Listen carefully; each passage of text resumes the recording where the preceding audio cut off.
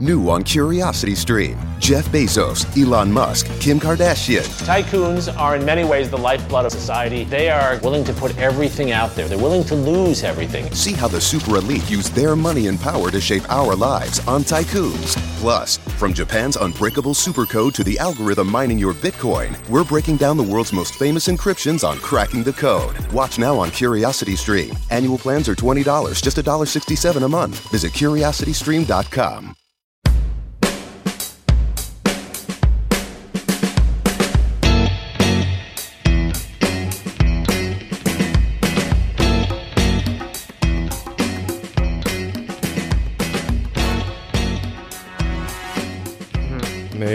Amazing. So, but listen, the resale market, as you know, is chugging along like hard.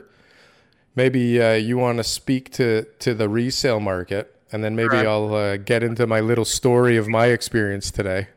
Yeah, exactly. So, like the freehold market, we saw the explosion in July, and I said it here on the air. I mean, live. Here we go. I said August wasn't going to outpace July, and so far I'm wrong, because what I'm seeing in the price category, maybe sales have not outpaced July. I mean, there's probably not going to be as much inventory in August, but we'll see by the end of the month.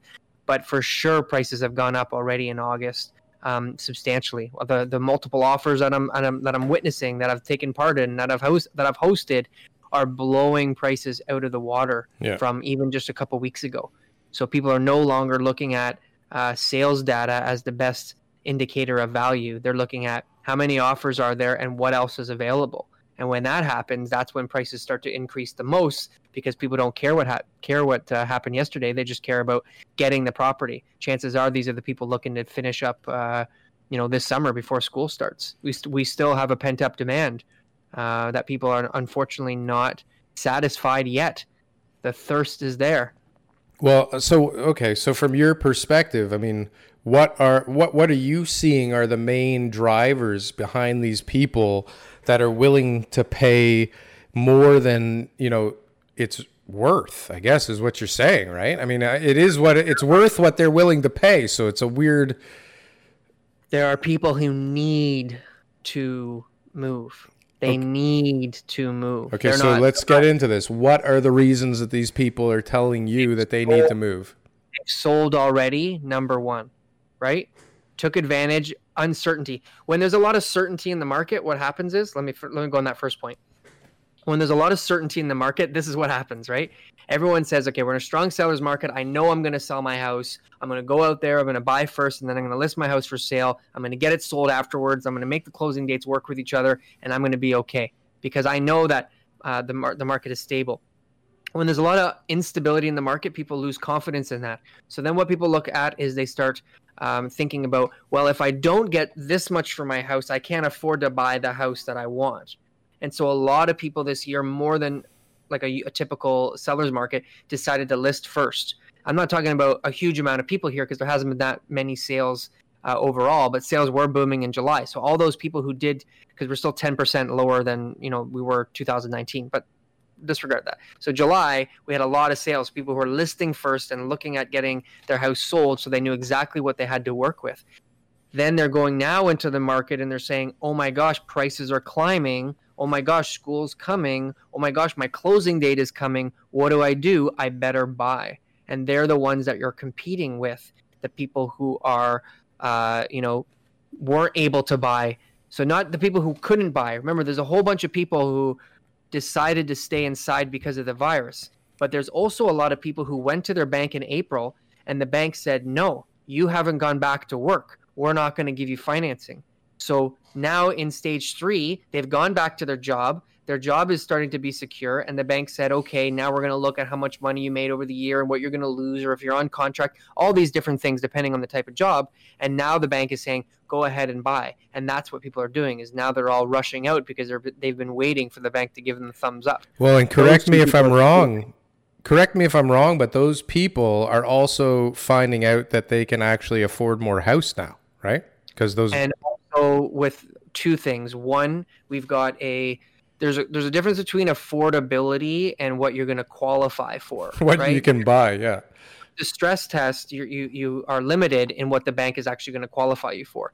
But when it comes to affordability, it's like, well, what are you willing to pay? So maybe the bank will qualify you at a higher amount of mortgage, but you're like, no, that's not affordable to me. I don't feel comfortable. So you take less. Or you are willing to go way, top of the affordability chart, but the bank is saying, no, we're only going to qualify you at this much because of the stress test. The stress test just went down 15 basis points this week, last week, whatever, right?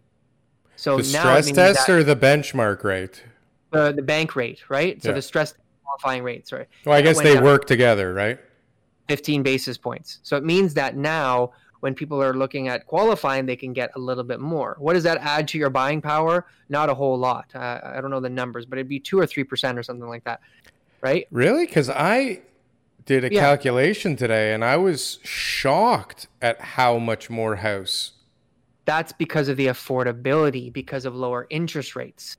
That now has added 15 to 20% to people's affordability, right? It doesn't mean you qualify for more. But remember, there's a ton of people where qualifying wasn't the issue. They're just saying, look, I don't really want to spend that much money. Like, this is how much I could get an $800,000 mortgage, but I only want one for $5,000. And the bank's willing to give me one for $650,000, but I only want one for $5,000. But now they need the $650,000. And now that exact same monthly payment, right? The reason I said 5 is because, I know that at $2,300 a month, that's what I'm going to be paying, blah, blah, blah. But now with the interest rates changing, right? That same, let's call it $2,300 a month payment is now going to give them a $575,000 mortgage, right? Yep. Now they're like, well, yeah, I'm comfortable at $575,000. So they just increased $75,000, and now they're willing to go out there and spend it. The bank's willing to give them more. They can afford much more, qualify for a little bit more, but still the amount that they're actually willing to mortgage and finance is higher than what it was 3 months ago. And so who benefits from that? We have government gets more land transfer tax. Sure. We got banks making more interest off of more money. We have people able to afford what they want still when it looked like that was going to erode. Like, there's a lot of winners here, right? Sellers are selling the property, and also the microeconomy of the housing market. There's a ton of other people, contractors, tradesmen, home inspectors, real estate agents, appraiser, all the people who are part of the housing industry, blinds, people, whatever, furniture, all these people are all now benefiting because of the success of the housing market, right? So it is stimulating the economy, and that's what Canada's been known for. They've been known to prop up the economy with the housing market and rely on the success of the housing market. Yeah, and I mean, until it doesn't work, it looks like it will keep working. I mean, I read an article. I don't know if I put it in here, but the guy was like, prices are going, the market is going, everything's going good, and it only took $10 billion to prop it up.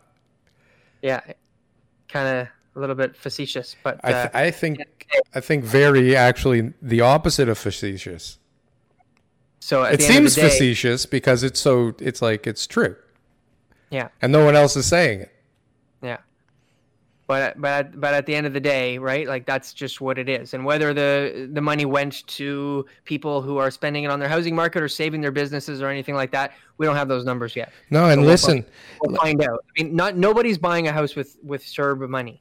Right? Like, nobody's buying a house with CERB money, unfortunately. That's those people who tried to get qualifications in March and April were denied. That happened a lot. And so are people playing games now with like, Bank of Mom and Dad is not supposed to be able to give you your deposit anymore? Or is that's only on 5% down? Or that's only CMHC. Program. Okay. Yeah, that's not. So that's not affecting anybody. Yeah. Got it. Okay. So that's like a few first-time homeowners. In a good market, there's always someone who's going to lend you money. Oh my God, yeah. So if RBC says no, you go to TD. If TD says no, you go to Scotia. If Scotia says no, you go to Equitable. Eventually, you'll end up at Harold the Jeweler. Yeah, and you'll get a mortgage. Yeah, Harold the Jeweler or Tito down on the corner. Somebody's lending you money against that thing. The housing market's doing well. 100%.